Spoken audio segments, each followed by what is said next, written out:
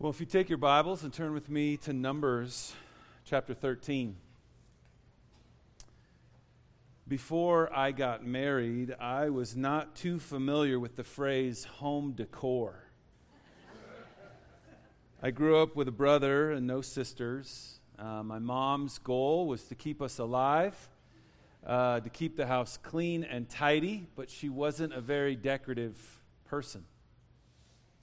There was always a ball being thrown or someone being thrown, and she was afraid that whatever she bought, it would break. So the only real decor item I can remember in our home was my mom would buy decorative pillows, and she would put them throughout the house, which became something that we threw.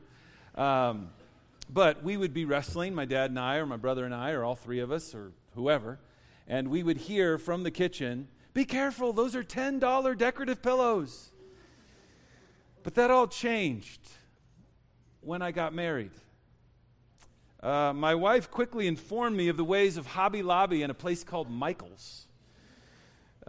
She instructed me that the coffee table and the end table and the mantle and the wall's primary purpose is for decoration, to bring a bit of life into a tiny, small apartment or to our home.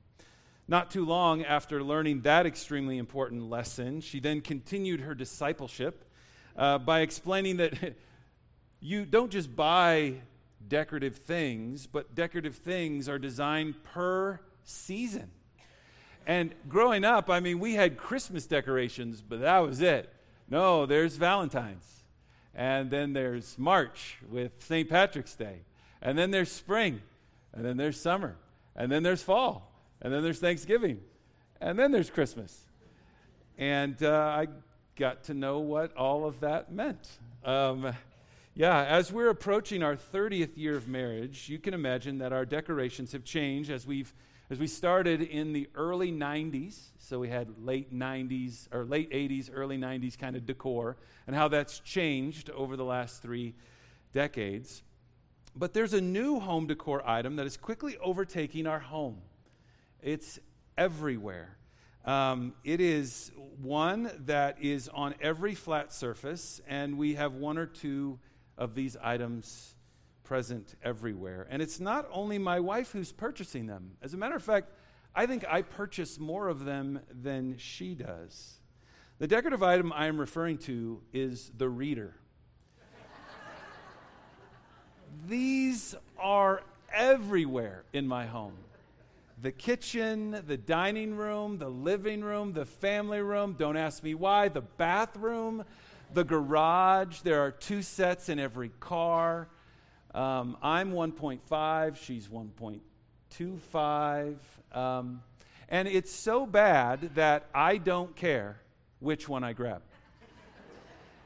Every probably 4th time I'm talking to my kids on FaceTime, they're like, "Dad, take off Mom's rainbow glasses." I'm like, "My granddaughter's cute. I want to see her. I don't care if I'm cute.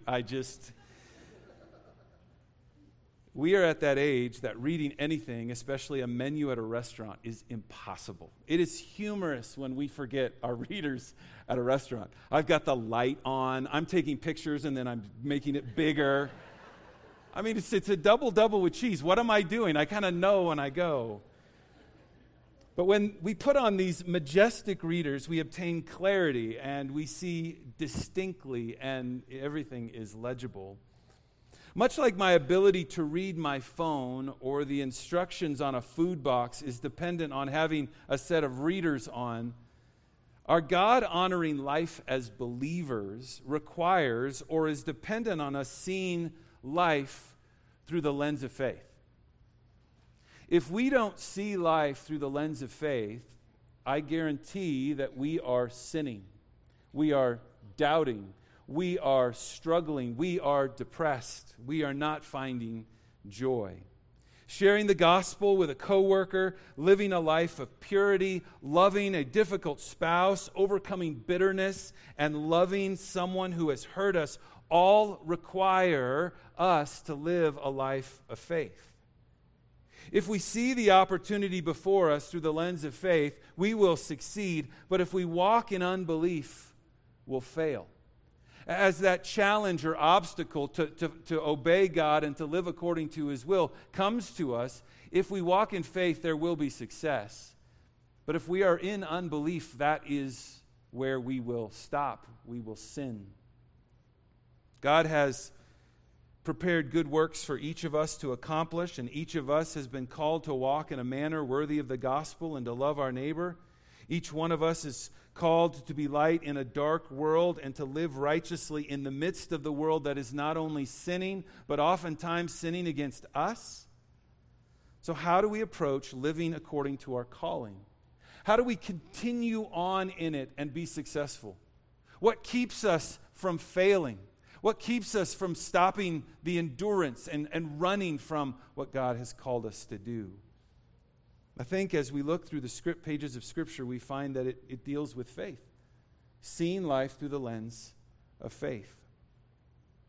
Simply put, faith in God is to accept all that He says and act accordingly.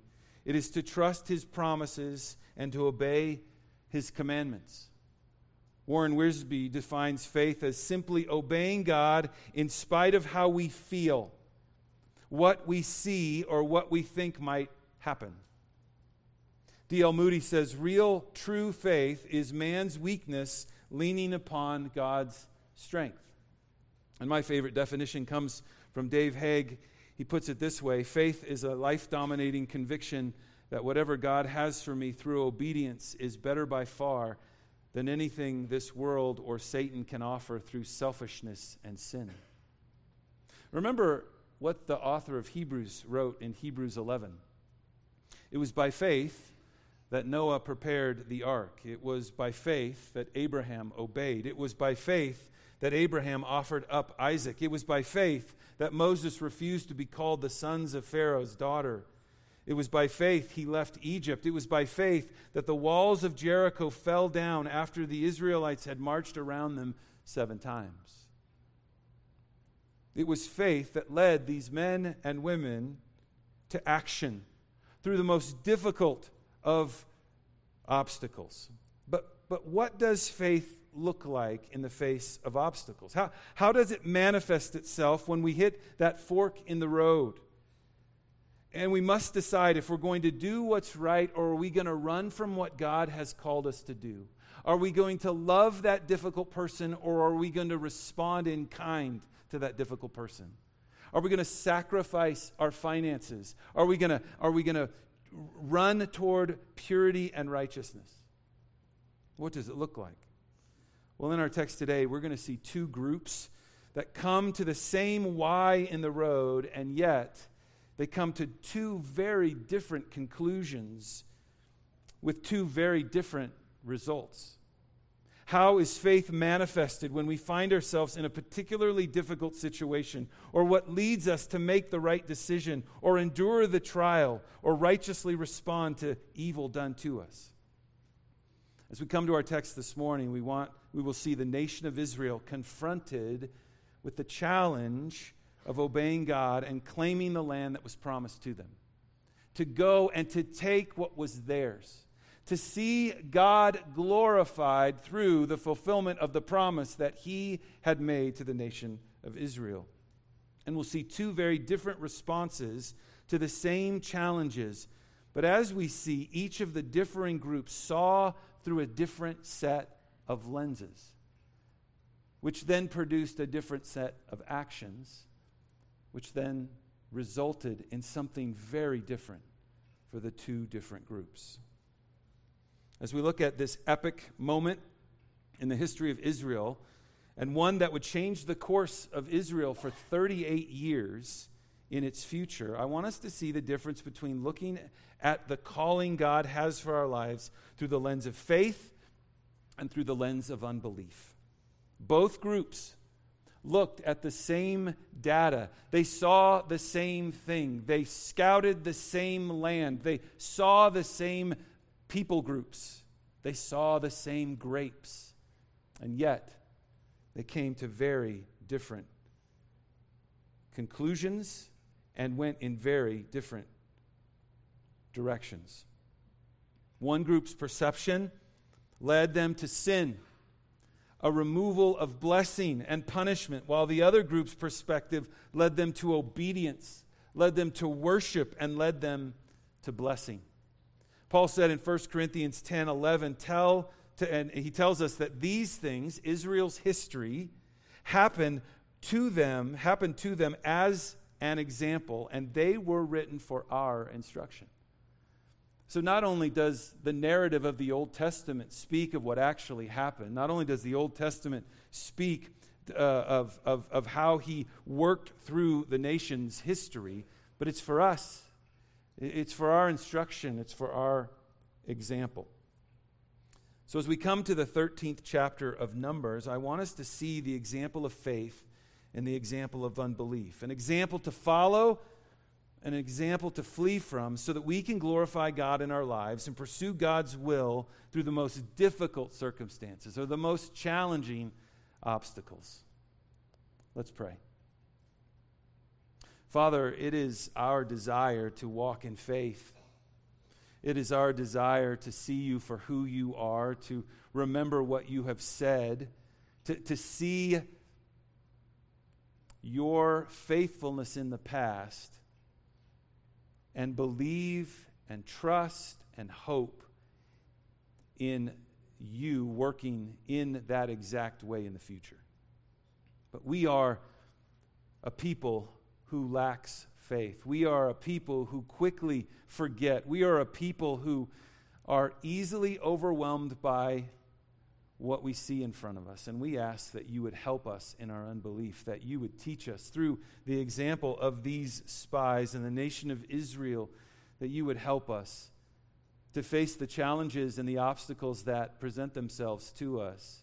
You would help us to see them through the lens of faith and to walk faithfully in them in obedience and righteousness. And Father, may we enjoy the great blessing that comes from walking in a right relationship with you. We pray these things in Christ's name. Amen. Well, our text begins, it finds us at the very doorstep. Israel is at the promised land. The time has come for the people of Israel to take the land that God had promised them. It had been just over a year since the miraculous exodus from the slavery in Egypt. They had come to Kadesh Barnea, located along the border of Edom and Israel. They had come from slavery.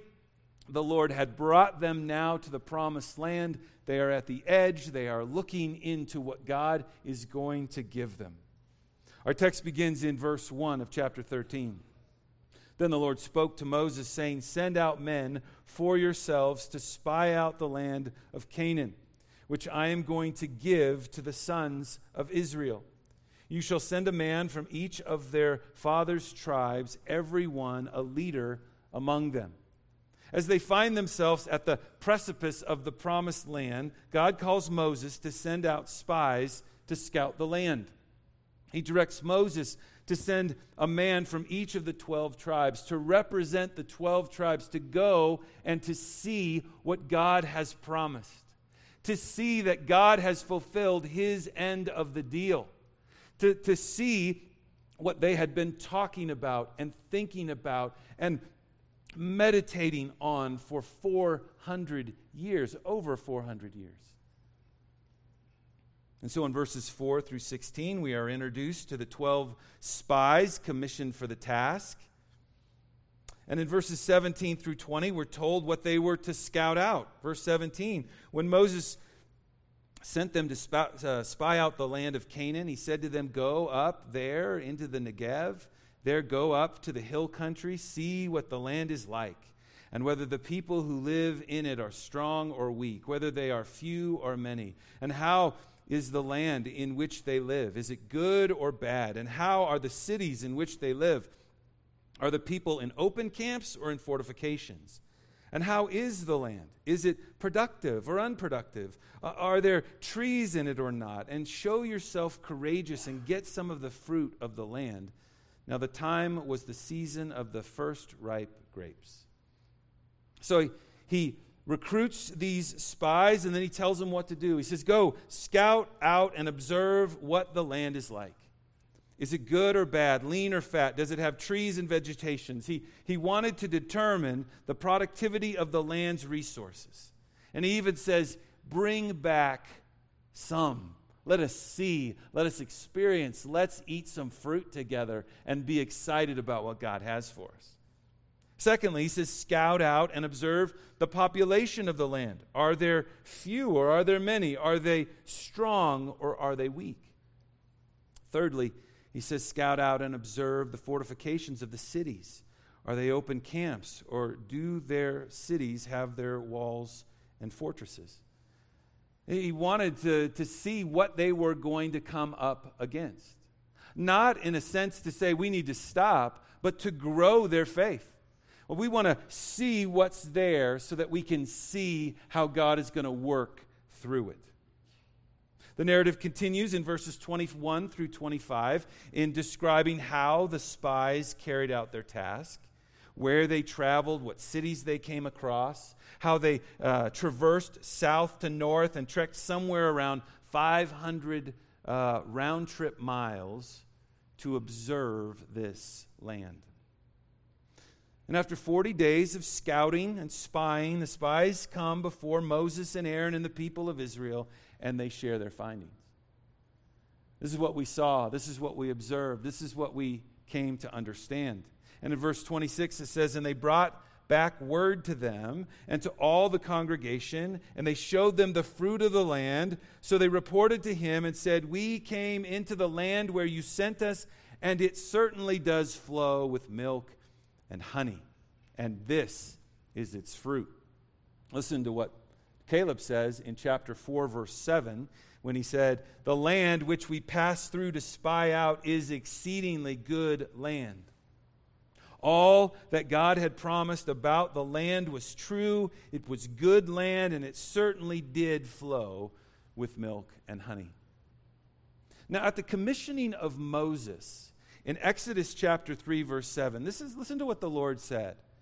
He said, I have certainly seen the oppression of my people who are in Egypt, and have heard their outcry because of their taskmasters, for I am aware of their sufferings, so I have come down to rescue them from the power of the Egyptians, and to bring them up from the land to a good and spacious land, to a land flowing with milk and honey, to the place of the Canaanite, the Hittite, the Amorite, the Perizzite, the Hivite, and the Jebusite.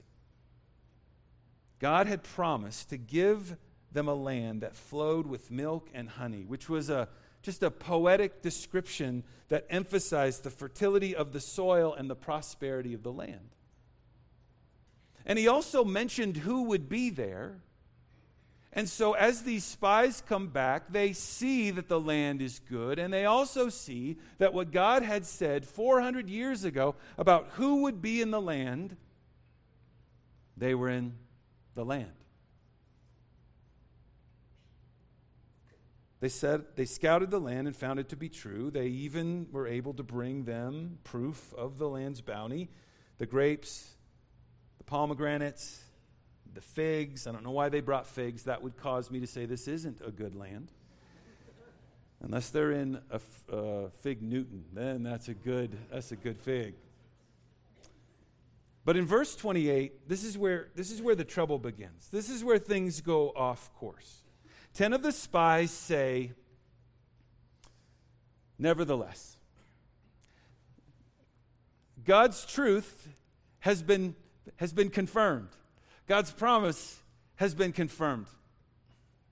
But nevertheless, we've seen God's miraculous work in getting us to this spot from where we were as slaves, but nevertheless.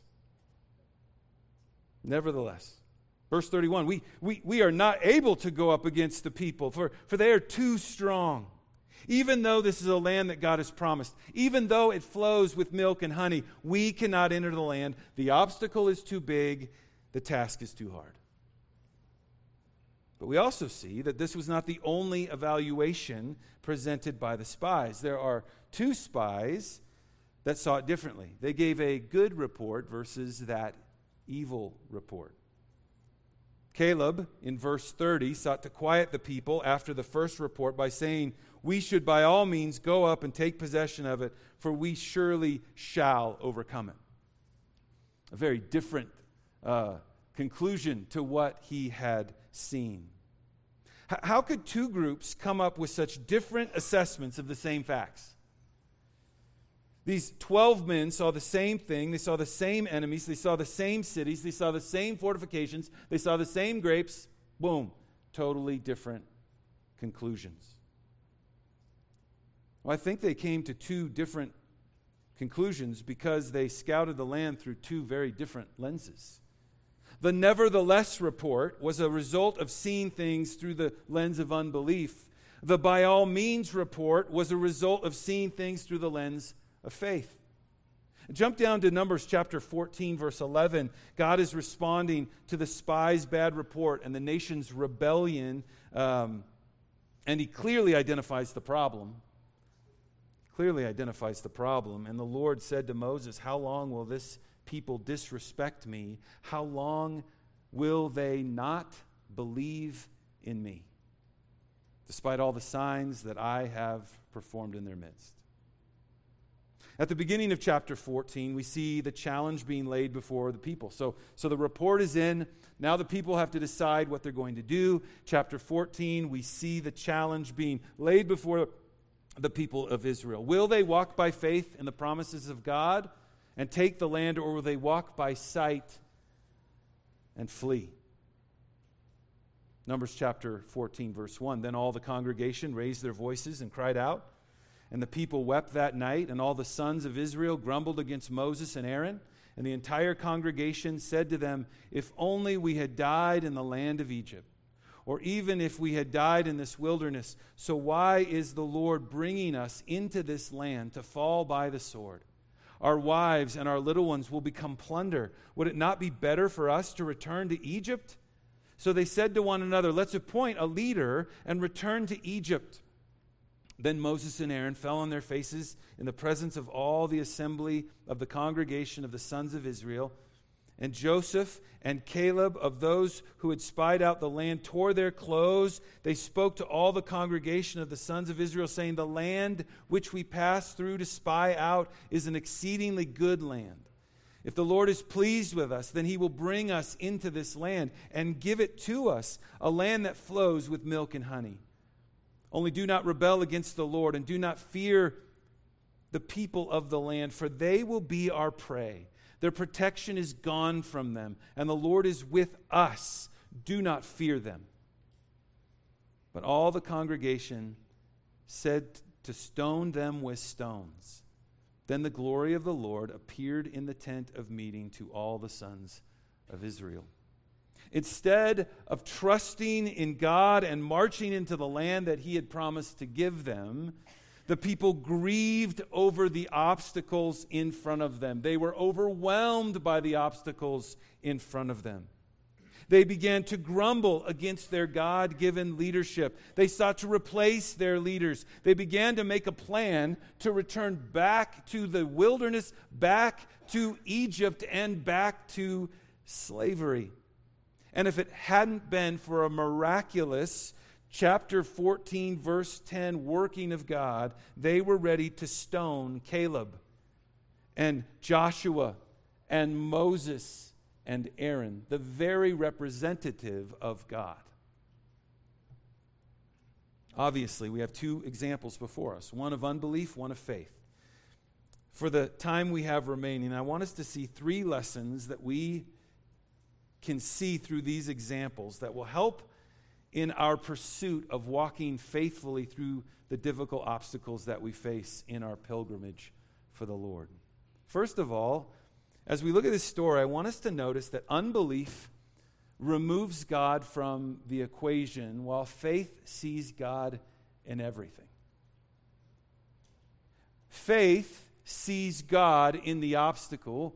Unbelief loses God in the obstacle. If we were to put the two different reports side by side, we would quickly see that the report of the 10 spies was given as if God was not a part of the equation at all. Like he had no part of what was going on in the life of Israel. But if we looked at Caleb's report was mindful of God and his promises throughout. You can't get a sentence through Caleb's report without seeing God or seeing him think about God in that perspective. At the beginning of the evil spies report in chapter 13, verse 17, they said in referring to the promised land. Now just listen to how they've removed God from the equation. The land that you sent us to. Who? Moses. Wait, I thought this was promised 400 years ago, that God had done this through Abraham. I thought you sent it. Completely removed God from the equation. Yahweh had stated at least 17 times in the Old Testament before this passage that he was going to give them the land of Canaan. The Lord had promised this very land to the descendants of Abraham multiple times in the book of Genesis and numerous times in the book of Exodus, as he is reaffirming it to Moses. And he mentions it again even 40 days earlier as they are being commissioned to go, that this is the land that God had for you. Their lack of recognition of God is highlighted in their passing through the city of Hebron in chapter 13, verse 22. As they're scouting out the land, they go through the city of Hebron.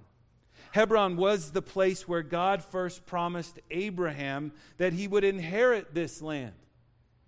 Hebron became the place where the promise started. And they're walking by it, and they're scouting it out. Hebron, they would have known the name, they would have known the history, they would have known that that is where it all started. Hebron is the place where Abraham acquired land to bury his wife Sarah, and the other patriarchs were later buried there. Genesis 23, Genesis 25, Genesis 35, Genesis 50. So they're walking past the bones of their forefathers who God had promised would, this nation through that came from those forefathers, that this land that they would be given. And instead of remembering what transpired there and the promises made there, they reported about the Nephilim. These strong ones, these tyrants, the boogeymen that they saw, who had come to refer to superhuman kind of giants, big people. That's what they remembered about Hebron, the Nephilim. Not, this is the place where the promise was instituted. Look at verses 29 and 31 through 33. Here, we see that they only mention the people's fierceness and the city's fortifications. They identify what's going on. They were asked to scout that, but they scouted it without any understanding, any consideration of God. They spoke of the power and the prowess of the inhabitants of the land instead of the power and promise of God to deliver the land to them. We see the contrast with Caleb, and we'll look at that in just a minute. But they say, hey, these guys, they can fight, they're strong, hey, they have cities that are fortified. But where is God in the equation? The very people that they saw are the very people that God told them that would be there.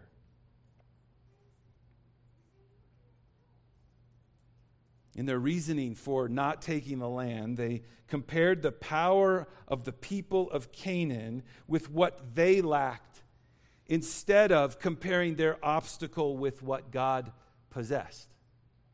God is nowhere to be found.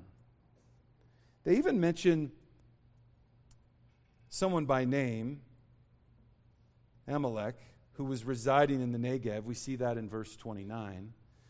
The Amalekites were the people that God had granted victory over in just a few months ago when Moses raised his hands and there was victory in that battle. But when he lowered his hands, they began to diminish. And so Joshua held up the hands of Moses.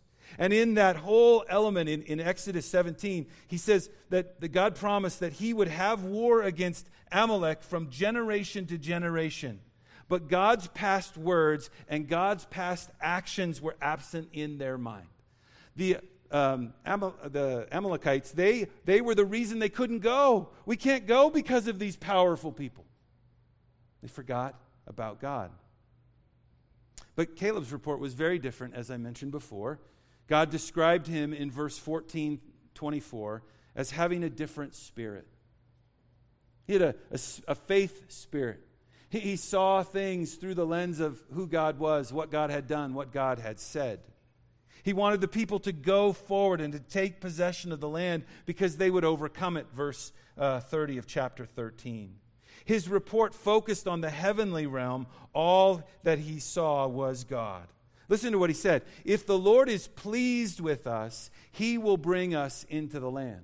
He begins with God and God's pleasure of them, and then he concludes with God that God will deliver us. He will bring us into the land. God was his concern and not the people of Canaan. The people of Canaan could all be in cities that were fortified. They could have had all of the present-day military equipment. They could have had our military equipment back in that day. But his focus was not on them. His focus was on God. His focus was on, if God is pleased, then God will deliver. He told the people not to rebel against God, not to fear the people. In Numbers 14:9, Caleb said that God would remove the protection of the inhabitants of the land and that his presence would be with him. Look, the only reason they're there is because God is protecting them. And I am sure that God is going to remove the shade, and that's the Hebrew word here for protection, that it was so hot that a shade was over them, and he would remove it and they would dwindle in the heat. God will remove the protection of the inhabitants of the land, and that his presence would be with them. It wasn't that Caleb was overconfident in the ability of the Israelites to take the land. Rather, he was appropriately confident that the same mighty God who brought them out of Egypt, that they all could just look back months before. He was the one who had set the land before them, and he was the one who was going to give them victory. He was fully aware of the Canaanites. He saw them just as much as the others did. He didn't have his eyes fixed on them, however. He had his eyes fixed on the promise of God, on the God of the promise of that land. Earlier in the service, we read together from Colossians 3, "Therefore, if you have been raised with Christ, keep seeking the things that are above, where Christ is, seated at the right hand of God. Set your minds on things that are above, not on the things that are on earth." And that is what we see Caleb doing here. Faith is manifested when we see the difficulty that we are facing, not based upon how weak we are or how strong that obstacle is that we are facing, but through the lens of who God is, how strong God is, what God has said about it or promised concerning it.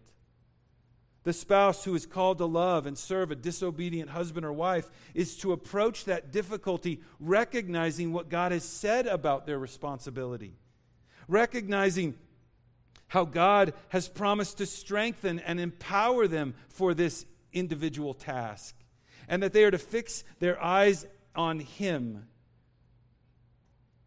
and to follow the example that He set before them. Faith produces victory because we are looking for God's direction. We are depending on His strength. We are hoping and anticipating the fulfillment of all of His promises. So what does faith look like when we are in the midst of an obstacle? Let me suggest a couple of questions. We begin our victory over an obstacle in our lives by asking these questions. What has God said about this particular issue? When we come to the conclusion that we are facing an obstacle, the first thing we do is we look to God. What has He said about this? What promises of God speak to this situation that I should be trusting in? What does God's word say He is doing through this situation? What do I know about God's character that will shine light on this situation? How have I seen God work in the past that would impact how I might trust in him in the future. That very hesitation to stop and to bring God into what we're seeing creates a different approach to, or a different result of how we will handle that situation. Think about if the spies had thought about the promise of God. They had said, how has God worked in the past? What has God promised about this? It changes. It changes everything. Unbelief sees the obstacles without God, which makes them overwhelming, defeating, and leads us to quit. But faith sees God as the one who provides the way through it. Number 2, unbelief produces rebellion while faith pursues obedience. When God is removed from the equation and his will is not submitted to, then sin is quick to follow. When I'm not thinking about God, I'm thinking about my lowercase God, the Trinity of me, myself, and I.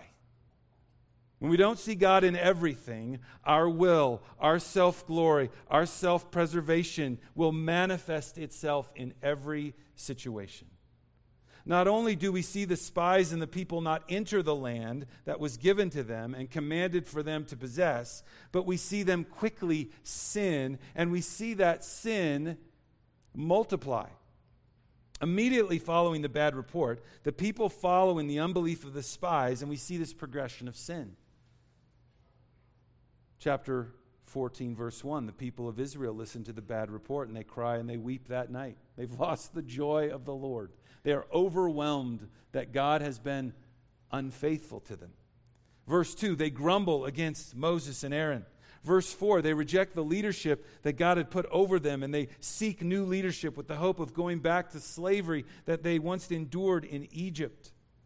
And in verse 10, they even tried to murder the leadership.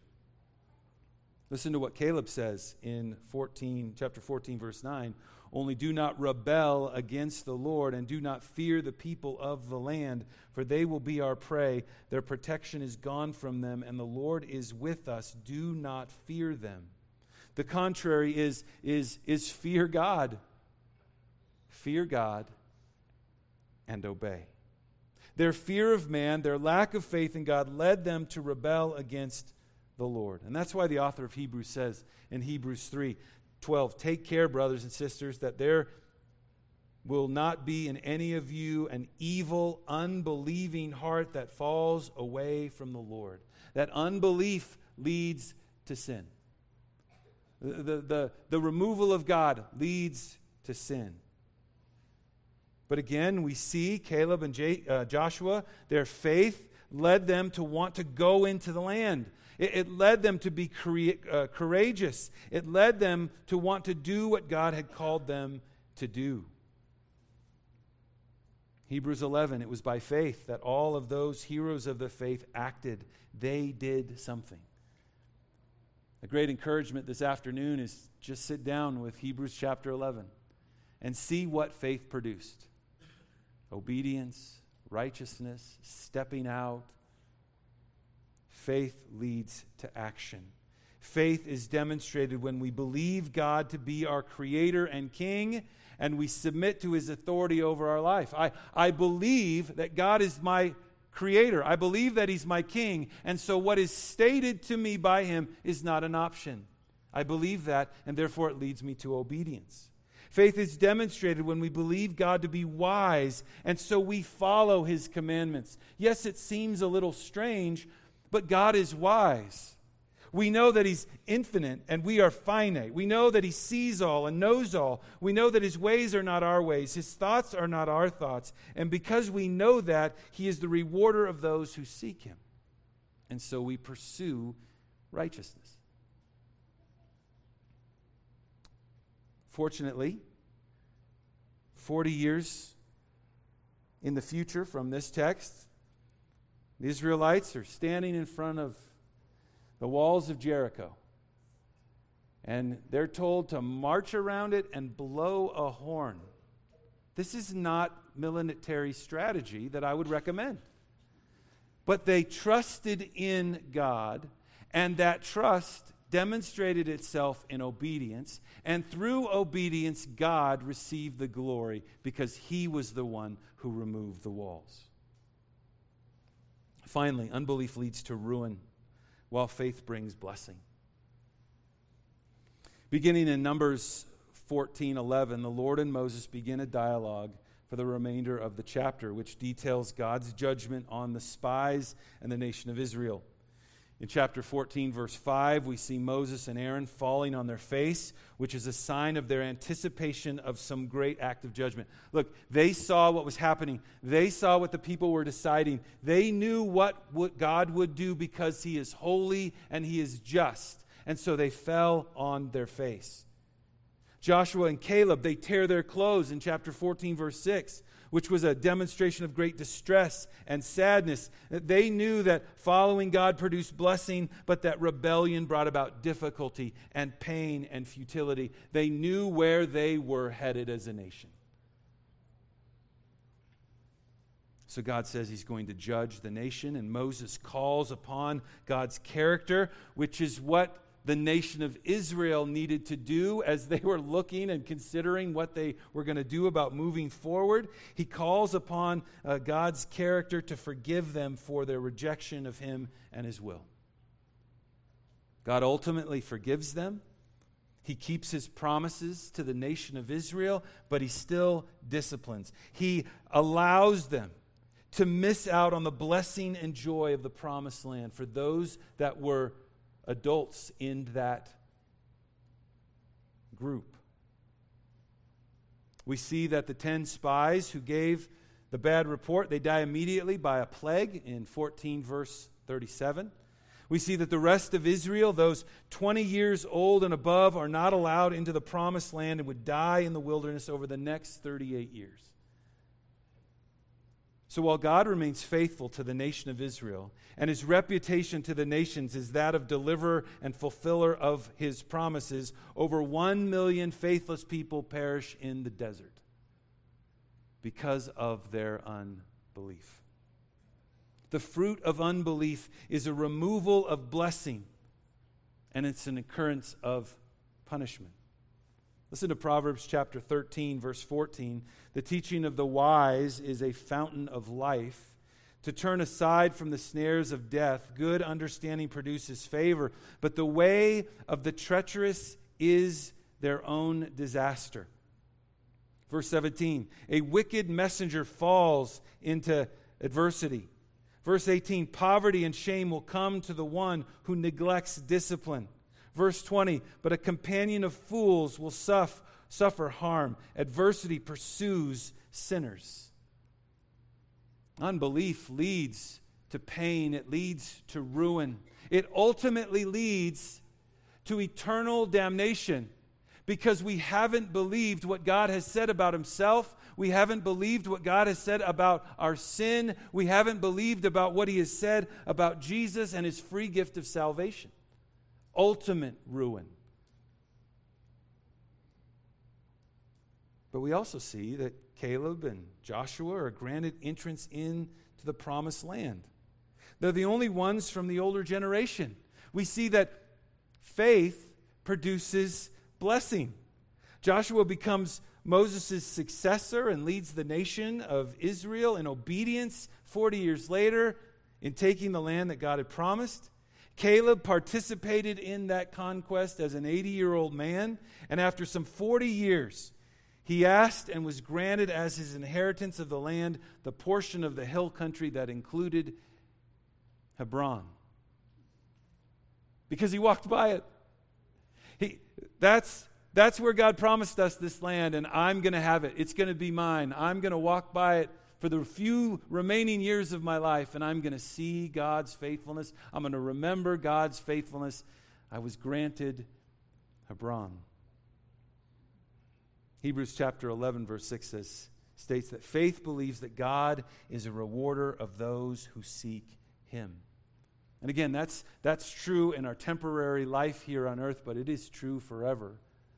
That if we believe in what God has said about our spiritual condition, if we believe that we are a sinner and that God loves us and will forgive us, and that Christ's work on the cross is what provides our salvation, if we believe in that and turn to that and that alone, then we will be saved.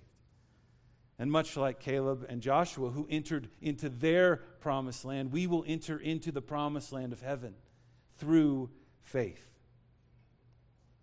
Faithlessness looks to earthly satisfaction and self-protection, and it receives destruction.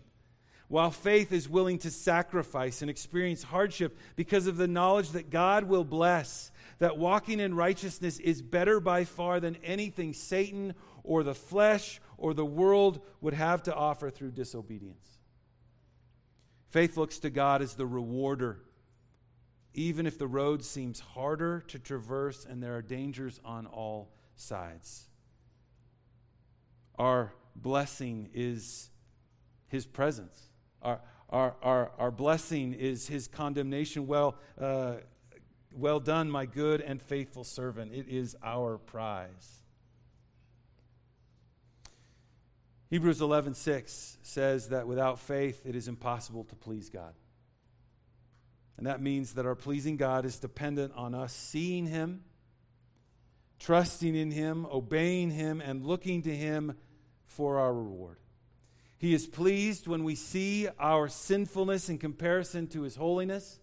He is pleased when we see our need for forgiveness in light of His willingness to bestow grace and forgiveness. He is pleased when we repent of our sin and ask Him to save us. And He is pleased when we seek to live our life here on earth in faith, not just for salvation, but in our everyday life. What lens have we been looking through with the obstacles that we face in pursuing what God has called for us? Has it been faith or has it been unbelief? Is God a part of the way you see it, or is He not anywhere in that equation? Does it lead you to obey, or do you find yourself in disobedience? Are you seeking to find blessing in Him and Him alone? Let's pray. Father, thank You for Your word. Thank You for the lesson that You have taught us through this story. And Lord, I pray that You would increase our faith, that we believe these things about You, but that You would help us in our unbelief. Father, we want to be Your hands and feet. We want to do what You've called us to do. We want to receive the reward that is promised. And so we ask that You would help us in our unbelief. We pray these things in Christ's name. Amen.